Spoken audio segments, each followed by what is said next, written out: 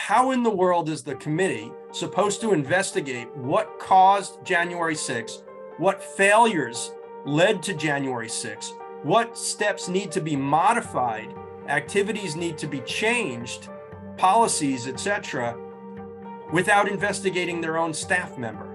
You know, when you look at the January 6th final report, and what you don't see is literally any discussion of what did or did not happen at DHS in the weeks before leading up to the day of January 6th. Welcome to Politics is Everything, the podcast of the Center for Politics at the University of Virginia. I'm your host, Kara Ong Whaley. On this second anniversary of the January 6, 2021 attacks on the U.S. Capitol, we talk with Mark Zaid, an attorney with a practice focused on national security law, freedom of speech, constitutional claims, and government accountability. Mr. Zaid represents Sandra Garza, the partner of fallen Capitol Police Officer Brian Sicknick, in a new lawsuit filed in the U.S. District Court on January 5, 2023, against Donald J. Trump and two rioters. Mr. Zaid also represents U.S. Capitol Police Private First Class Harry Dunn and Sergeant Aquilino Ganell. He also represented Julie Farnham, the acting U.S. Capitol Police Director for Intelligence, who warned in the intelligence assessment before the insurrection, dated January 3, 2021, bottom line, protesters plan to be armed. Enjoy our conversation. Mr. Zaid, I want to thank you so much for joining this discussion with students who are taking a course with me this semester at the University of Virginia that is focusing on the January 6th attacks, both the causes and the consequences. You have represented several whistleblowers, and I wonder if you can start our conversation by sharing why whistleblowers are so important to government accountability and transparency. Sure. And good morning again. Happy New Year, everybody. This sounds like a wonderful class. I looked at the syllabus. I would say I wish I had classes like this in school, but the subject matter, I'm glad that I didn't have to have it because we didn't have something like that. I had the Challenger explosion was our big event when I was in college back in the 80s. So much of what I do is representing whistleblowers. In addition to my law practice, I have another law practice that I helped found called Whistleblower Aid, which represents whistleblowers pro bono for free. The key thing to understand in the world that I live in, most of my clients are federal employees, particularly in the intelligence community, military, and law enforcement. I deal, and my expertise is specifically in dealing with classified information. So whistleblower is a very generic term. And if you look it up in the different statutes and regulations that exist, it's just literally if you, it's supposed to have a reasonable good faith belief to reveal misconduct, gross mismanagement. Some things that you could fit a truck through. It could be anything in the world, which is not actually very helpful when it really comes down to it, because it creates a lot more problems than probably what it's worth. But for national security cases, for classified information, you cannot reveal classified information outside of authorized channels. That means, as a matter of law, anyone who does that is not a whistleblower. Now, that might not meet the sort of generic public policy definition. So, for example, Ed Snowden, some of you may think what he did is awesome, and he's a whistleblower, revealed misconduct and unlawful activity, and we can debate that. But as a matter of law, he's not a whistleblower because he revealed classified information outside of the system. Now, if it's unclassified, sometimes we could actually reveal it to the media, and that constitutes a protected disclosure. It gets complicated because for federal employees and contractors with the federal government, they're subject to lots of regulations that govern their interactions with the media, or even revealing unclassified information could be a regulatory violation and could make them subject to disciplinary activity. And these cases are really difficult. But the notion, if you look historically for whistleblowers, You can think of Karen Silkwood. She was murdered, and she revealed all these misconduct at a nuclear power plant, or I honestly don't know much of the story myself. But Daniel Ellsberg in the Pentagon Papers, and that's a historic case, which is very different than today's world. 50 years ago was very different than now. But, he revealed all of this misconduct where the U.S. government was lying to the people, versus Chelsea Manning, who has been my client. I helped her get her book published most recently, but I don't support what she did by revealing classified information. But what she did with those disclosures and with WikiLeaks actually revealed, for the most part, that the U.S. government was publicly telling us what it was privately saying. Now, people may disagree with what it was publicly saying, and that's fine. And there were lots of things with Iraq, obviously, and Afghanistan that we're all unhappy about.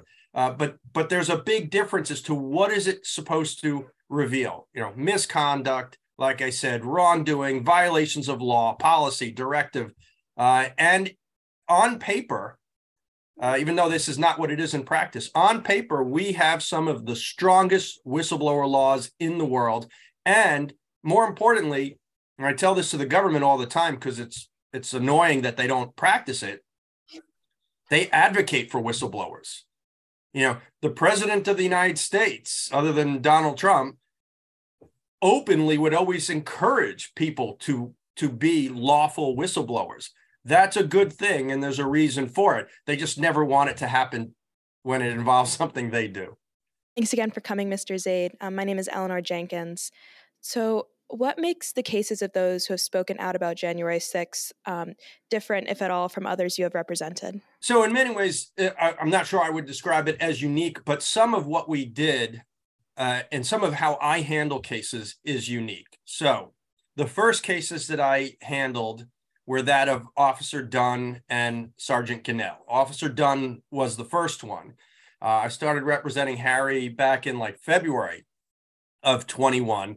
And the purpose was specifically because he was going to go on ABC television and be the first officer to publicly speak out.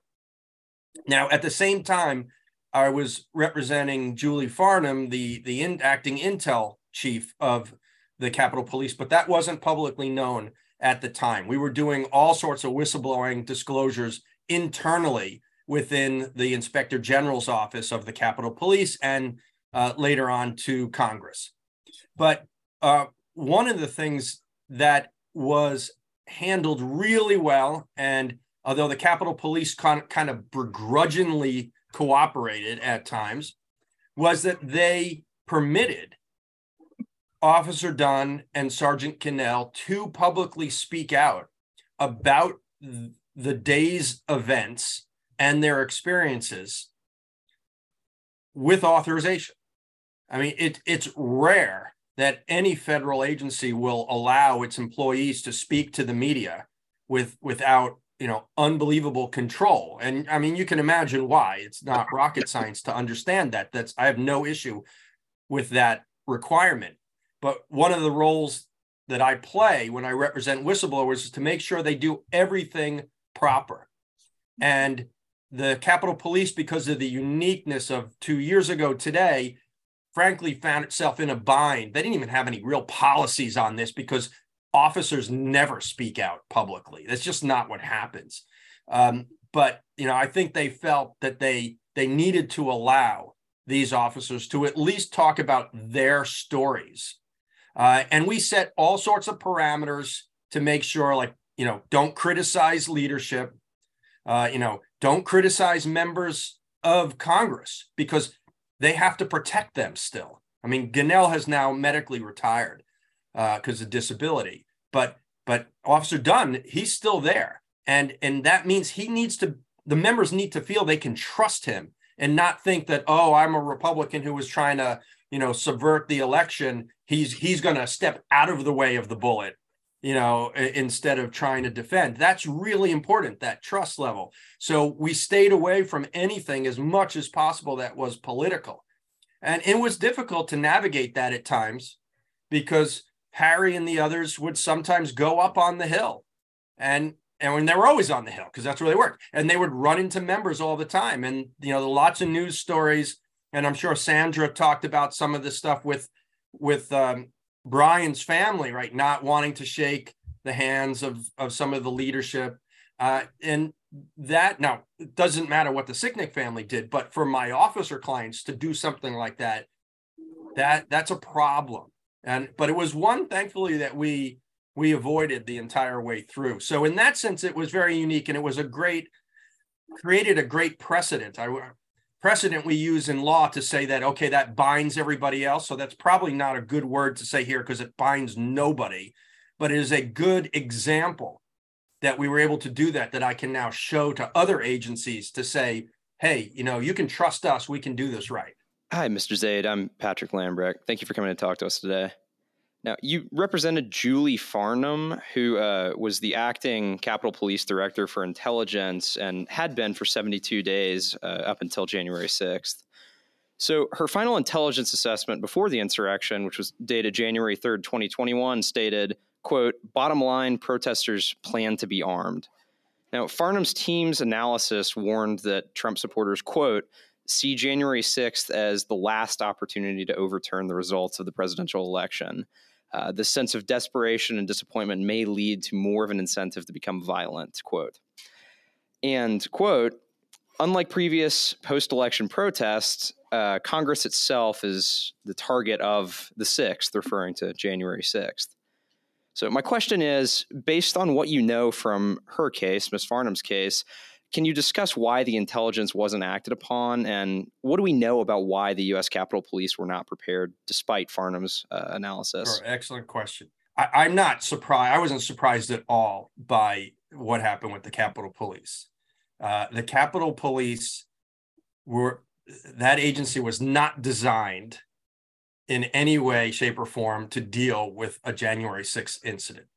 And for those who have DC area experience, you kind of compare like the Park Police who enforce the GW Parkway versus whether and I respect them a great deal, but if you want to talk to an FBI agent or a Secret Service agent and you ask them about like Park Police and see, are they the same type of cops as you? No, they're not going to look at it in the same way. And hopefully I didn't insult anybody who has a family member who works for the Park Police. But they're kind of the brunt of the jokes in the area as far as what they do compared to some of their sister agencies. The Capitol Police Intelligence Wing, and as you mentioned, Julie had only been there for barely over 2 months. Same thing with her coworker who came in. The leadership that had been there forever. And a lot of the criticism that you guys read about, and especially if you read the GOP alternative report, those whistleblowers, and they were protected whistleblowers in the sense of the mechanism by which they revealed their information, and their lawyers are good friends of mine, actually, because it's a small world here in DC, but they were disgruntled employees who were being fired for not doing their jobs because there was a lackadaisical attitude in the Capitol Police because they were not seen as the ones to do the frontline work. That would be the FBI. That would be Homeland Security. That would be the Secret Service, depending on who was present on Capitol Hill. That would be, CIA if it was overseas information. But certainly other law enforcement agencies would be the leaders on that. And the intel wing of Capitol Police was, I would say it's to Julie, were, second, third tier. They weren't expected to do much of anything, certainly not on their own, and other than what they did. Now, Julie and Jack, who was her colleague who came in, they were brought in specifically to revamp and sort of 21st centuryize the office, to do what was needed to create a better front line to respond to something like January 6th. or at least better prepare to coordinate about what weaponry would they have, what communications would they need to have with their other sister agencies who would actually provide more of the manpower, the interaction with the military, lots of coordination. We learned with 9/11 that there was such a collapse of communication between agencies, and we tried to fix it. That's one reason DHS was stood up. And if you ever read the 9/11 Commission report, it's all about that. The walls between agencies communicating, those walls are still there. They were made better in some ways, and some ways those more clearer avenues created more problems, and it led to those walls being erected once again. So former Chief Son just had a book come out. I know, he's very critical. He said he didn't know about things, but, as far as I understand, in the meetings I was in, communications were sent up to him. I can't tell you if he read them or not. I can't tell you, if he understood them or whatever, but I can tell you he was on the communications, and it was sort of what was the Tom Hanks film with the storm? Perfect Storm. I mean, in many ways, it was a perfect storm of failures, of just tons of failures. And it's interesting, if you read the GOP alternative report, and I know we're going to talk about the full committee report, of which I have my own concerns about or criticisms, but if you read the GOP report, it's as if it was the entire Capitol Police officers' fault and the intel wing. Like somehow, if things had been done differently, they would have come to the rescue and everybody would have listened to them. I mean, that's just a joke. It's just an absolute joke. I can't even imagine somebody reasonably believes that, because even if everything had worked the way it should have within the Capitol Police in the days or weeks leading up to January 6th, not much would have changed with January 6th, because it still would have required the FBI, the DHS, the National Guard, the active duty military, the President of the United States, still would have required all those others to actually respond and act to come reinforce what happened at the Capitol. Hi, Mr. Zaid. I'm Isabella Sheridan. Thank you again for coming to speak with us today. We now know that you're representing Sandra Garza as a plaintiff on behalf of the Sicknick estate in a lawsuit filed against former President Donald Trump, as well as two other rioters from January 6th for the wrongful death of Private First Class Brian Sicknick. So we saw that the lawsuit includes claims for relief for wrongful death, conspiracy to violate civil rights, common law assault against the two rioters, negligence per se against all the defendants, and finally aiding and abetting common law assault specifically against former President Trump. So we were just wondering, could you share more about your strategy for filing this suit and what you're hoping or think could be achieved through this case? Sure. So in large part, the case is a little bit held hostage to the previous cases that have been filed. And excuse me, my co-counsel on this case are the same lawyers who are representing Congressman Eric Swalwell in his case against Donald Trump. So this current lawsuit in many ways sort of repeats, regurgitates, follows the lead of what they did previously. And because we learned from that. And these are also people I've known for a long time. So I've been following this lawsuit as well. And that case survived what we call a motion to dismiss, an effort by the defendants to dismiss the case outright. Some of them were dismissed, like Rudy Giuliani. His words in the rally were deemed to be protected by the First Amendment. I think John Eastman as well. But President Trump's were not. And that is now up on appeal to the D.C. Circuit, our intermediate Court of Appeals here in D.C., our highest level Court of Appeals for D.C. And that's been briefed and argued, and we're waiting on a decision. So what comes out of that case will very much dictate what happens in our case, at least with President Trump, former President Trump. With the two individuals, it's really a fait accompli. They were convicted of the criminal version of our civil case. So that trumps, no, not actually, pun intended, that trumps anything. So they'll be found libel. Obviously, I have no idea if they have any money. They're going to jail. They're going to be sentenced at the end of the month. One guy's going to get somewhere between 4 to 6 years or something. And that's the one who actually sprayed Brian with the bear spray. And the other guy is going to get 0 to 6 months per his plea agreement. He's the one who bought the bear spray and gave it to his colleague. So we have to serve the lawsuit. We'll know where they're going to be shortly enough because they'll be in jail. But I doubt they're going to have $10 million that we're going after, which is an arbitrary number, quite frankly. And the money's going to be donated to charity if we ever recover anything, because this is about accountability and truth and justice. It's not about money, even though that's what civil lawsuits, frankly, are generally about. But, the key defendant is Trump, of course. The other two we put in there far more as it's a matter of principle, and they frankly, they should suffer. So if they have some money, we should take some of it from them. I hope to do that with Sergeant Gunnell as well, who was injured that day. Especially there's one defendant, his case is still pending. I'm not sure what the schedule is. He's probably scheduled to go to trial later this year. And he was a politically appointed State Department official with a security clearance. It's one thing for some, bar owner from Idaho to have come here on January 6th, who was radicalized in whatever fashion. But for me to have heard there was a security clearance cleared, politically appointed State Department official at a senior level who participated physically, we're not just talking about, goofing around and stuff, but actually, hit him.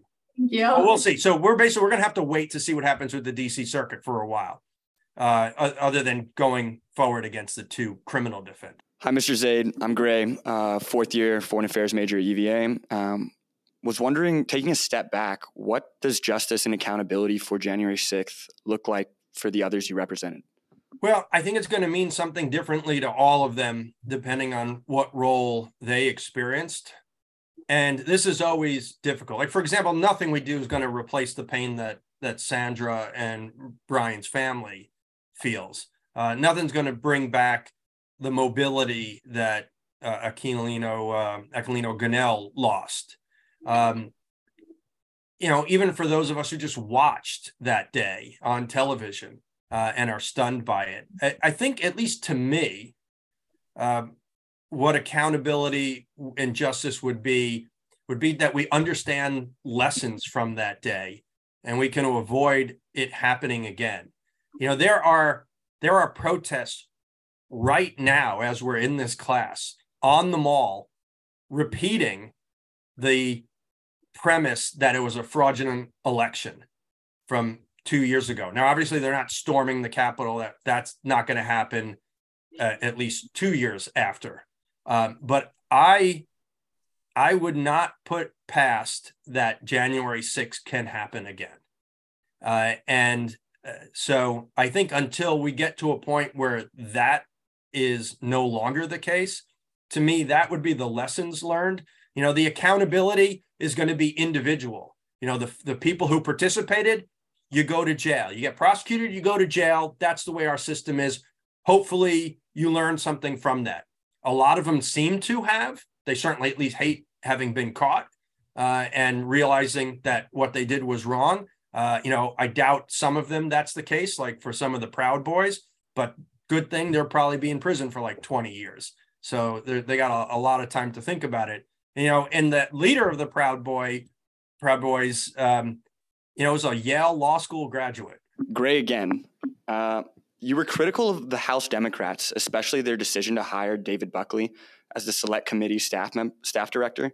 You also represented Brian Murphy, a whistleblower in the Trump administration, who had claimed he had been demoted for warning his superiors that the Trump administration had deliberately withheld intelligence reports and the rising threat of domestic extremism. Can you discuss how the politics of retaliation impacted the selection of a staff director and what it implies for how the committee was set up to do and went about its investigation? Yeah, this was stunning. So I remember we met with the committee staff, including Dan Goldman, who is now a member of Congress. He was one of the chief lawyers during the impeachment hearings. And we met with the staff prior to Buckley being hired to help prepare for the first hearing of the committee, where Dunn and Gunnell and Fanone and Hodges appeared. And I think it was just after that when Buckley got hired.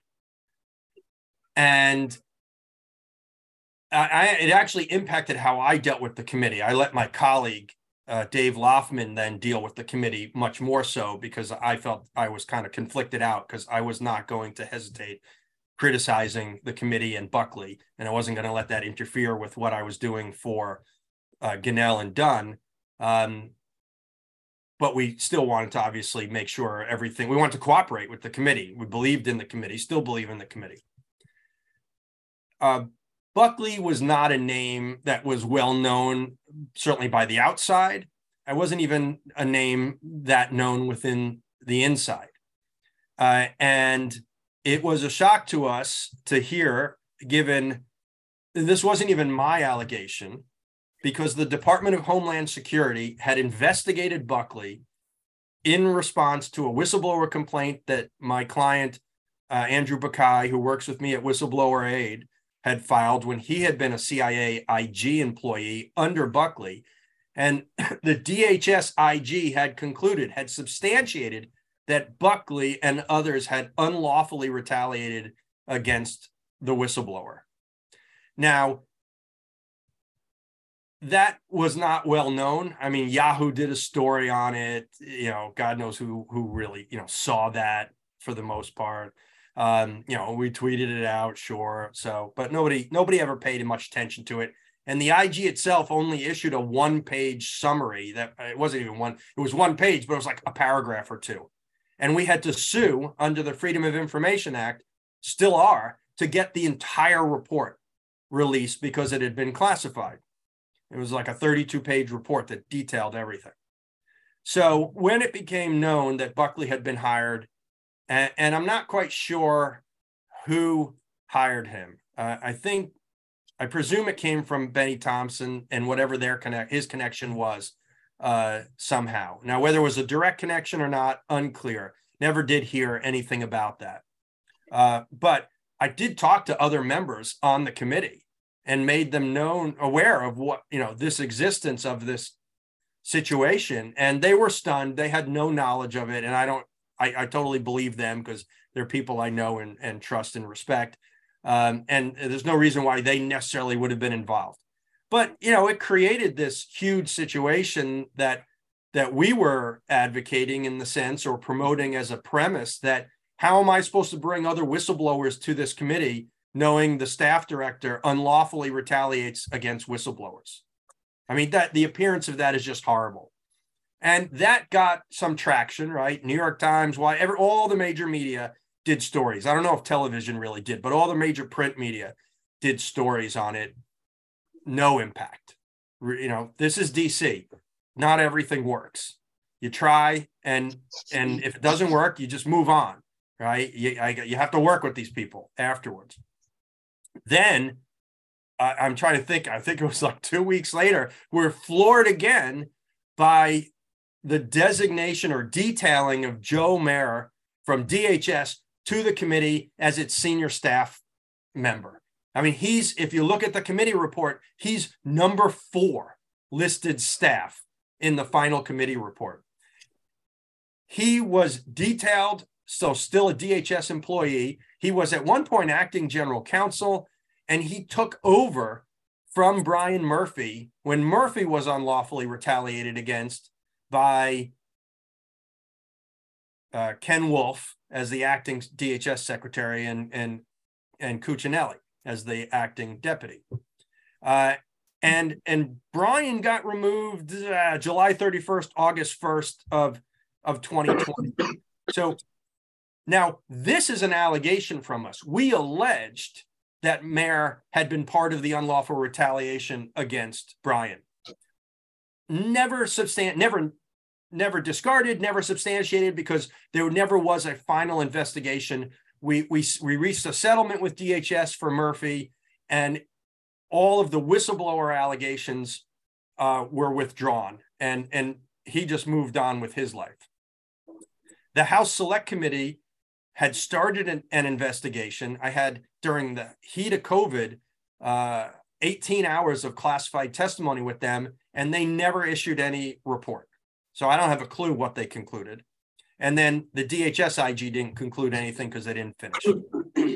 So fine, that was an allegation of the whistleblowing. That part didn't even bother me because he was a bit player in that. What bothered me was he was in charge of DHS intelligence, the INA, the wing of DHS. We were talking about what Julie was doing at Capitol Police.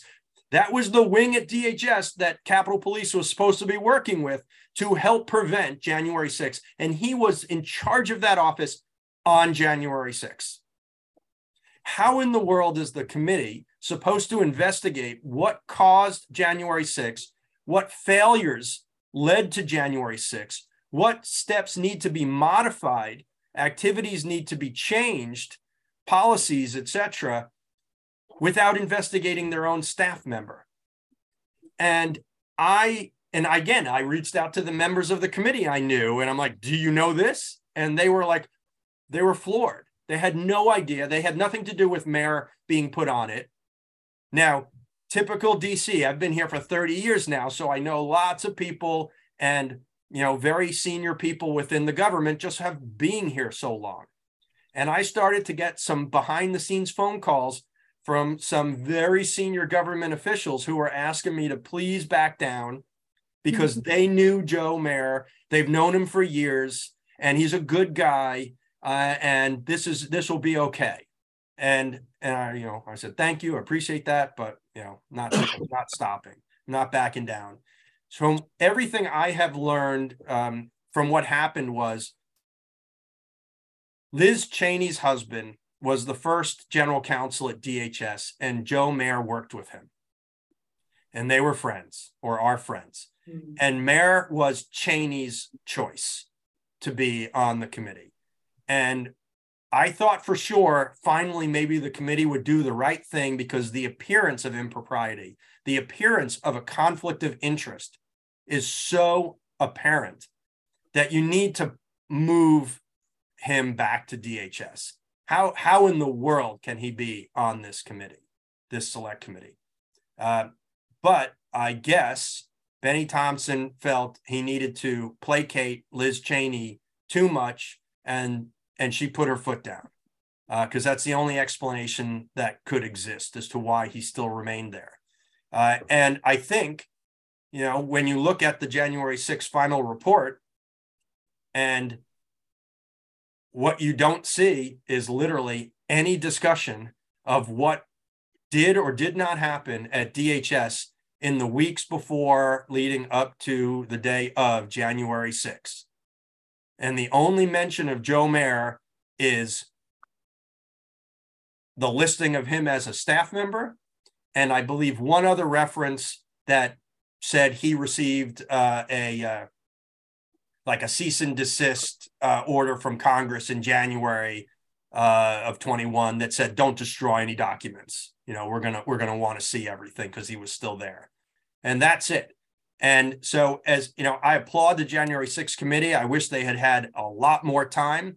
I think it was a big political blunder by the GOP not to have sat other members on it, even though, once they got past Jordan Gates, whoever they wanted to be on it, move past the ones that the Democrats objected to, but have a bunch of other allies for them, rather than, Adam and Cheney. And that's why they issued a GOP report that I think, quite frankly, is pretty laughable as to its substantive professionalism and accuracy. But this was Washington politics with a little p at its worst, in the fact that Mayer stayed on the committee. Now, I do not know if that's why there's no discussion of DHS. I do not know if they ever interviewed him. I haven't seen anything about that. So at some point in time, and hey, maybe the Republicans are going to do it, they'll investigate the January 6th committee, which, frankly, is not what I want, but I'm certainly interested in finding out, why there were some deficiencies that a lot of us did not want to see there. Now, I'm sure there were timing issues. They didn't have enough time to finish everything and put together in the report. They needed to get all this out before the 117th Congress ceased. Yeah, I get all that, but you knew that a long time in advance. And if we get back to what we were talking about what will lessons be, what will accountability look like? It would have looked like, what did DHS and others do wrong to prevent it from the future? And I don't have an answer to that because it's not there. Thank you, Mr. Zaid. My name's Leah, and our next question is just about your perspective on the Select Committee more broadly. Did Congress effectively use its subpoena power in the investigation, and are there alternatives to going about the investigation that may have been more impactful? Well, they certainly tried to use the subpoena power effectively. I mean, certainly one of the things it did show further is that the system needs to be modified with respect to enforcement of subpoenas. There clearly needs to be a process for those who are subpoenaed to challenge them legally, but the legal system just takes too long.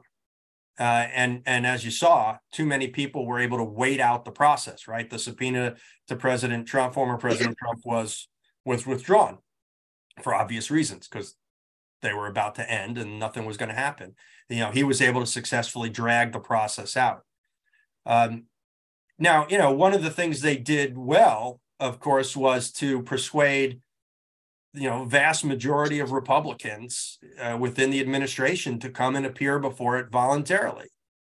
And that gives a lot of credibility to it. I mean, push aside Cheney and Kinzinger for whatever the Republicans far to the right want to criticize them. The vast majority of people, and I represented some of the others who haven't been publicized, and I don't, probably their transcripts aren't going to come out because they weren't major players. They were just kind of off to the periphery. But they were mostly Republicans because it was the administration. That's who were in the political positions, obviously. And we saw a really good picture of everything. And a lot of concerns came out of that. And, you look at, from a legal standpoint too, right? You look at the legal representation of Cassidy Hutchinson for the first lawyer and the conflict. I think there's going to be some ethical problems for that lawyer. He was being paid by one of the Trump PACs. That's fine. I get paid by third parties all the time. The person, the individual client is my client. Doesn't matter where the money comes from. That has no substantive impact on the ethical obligation I have to the client and the strategy I implement for or on behalf of the client, where it appears very much that this Trump PAC lawyer was operating for the interests of the Trump PAC, not for Cassidy Hutchinson. And I think we're going to learn more about that at some point in time. But I know already, I'm trying to think if it was either at the end of the 117th, because I'm not sure if they can introduce legislation yet from a procedural standpoint, but I know they were already talking about and had started an effort to modify the congressional subpoena process so that the delays don't happen. They could create a fast lane, a kind of fast track process to go either like straight up to the Court of Appeals rather than the district court, and eliminate a lot of delays. The issue of people invoking their fifth, that's your constitutional right to do so. It clearly looked like it was ridiculous at time when I think a bunch of them refused to say what their age was and where they lived and things like that. Flynn and Stone did that. That's not what the fifth is meant to be, because your age is not going to incriminate you, I guess, unless it's a statutory rape allegation. Then your age obviously would be a factor, but not with respect to what were you doing for January 6th. Hi, Mr. Zaid. My name is Booker Johnson. Thank you again for coming to speak with us today. So you've already started to discuss this with respect to the politics of the investigation itself, but why is it important to have a full accounting for the causes of the January 6th insurrection, including what led to it and what happened that day? Furthermore, we were also wondering what are possibilities for ongoing investigations outside of Congress and even perhaps beyond the Department of Justice investigation? I'm sure you guys all know the adage, those who, however you want to phrase it, those who forget history are doomed to repeat it. And I can tell you, and you'll see as you get older, how true that is. Because I think I've kind of realized that 15 years is about the line where people start forgetting what happened beforehand. And I'm not talking about, what your memory is specifically with, and do you remember doing this, doing that? I'm talking about from like an institutional bureaucratic standpoint, that the government seems to, and the public seems to have forgotten what has happened previously and repeats its conduct. So in the aftermath of Pearl Harbor, there were congressional hearings. I own some of them. I buy a lot of historical stuff, and I found some of the volumes. Joint, bipartisan investigations into finding out how did Pearl Harbor happen? What was the intelligence failure? What was the military failure? Why were they doing that? To make sure there was not another Pearl Harbor that happened again.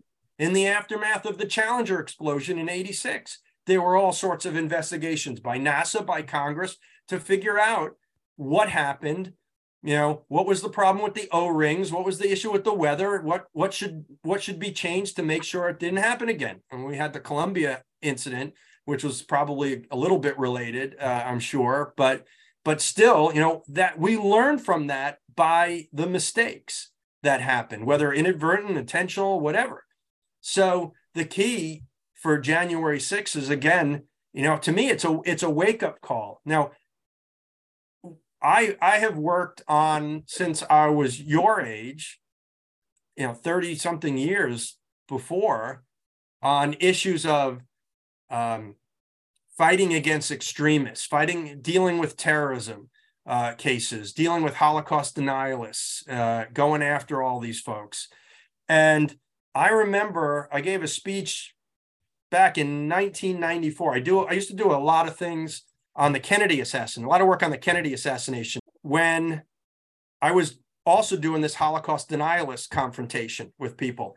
And a small group of us identified that there was an overlap, that these Holocaust denialists and right-wing neo-Nazis were using the Kennedy assassination to fundraise. So that they would put legitimate stories about the Kennedy assassination in their newsletters and speakers at their conferences, so that the people who didn't realize what they were about would read the newsletter, would go to the conference, and then they would hear, all this neo-Nazi Holocaust denialist rhetoric, before and after the legitimate Kennedy conversation.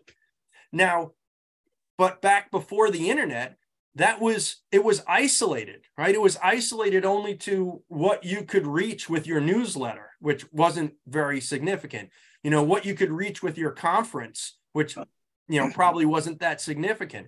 Now, with the internet, it is so easy. The thing that scares me the most are these militia groups who can internationally, not even domestically, who can now interact with one another and find like-minded individuals to stoke their interests. Because it used to be that, okay, you got three guys. I mean, it's usually guys, but there are obviously women too. But you got three people in some small town in Boise, Idaho, or wherever, and they have nobody else to talk to but the three of them, and the rest of the town thinks that they're nuts. But when you put those three who can talk to, four others who live only 10 miles down the road, but they didn't even know they existed previously, and now they can get together physically, but also get together online and start plotting and start talking and just start, ramping each of their ideas up more, we have January 6th.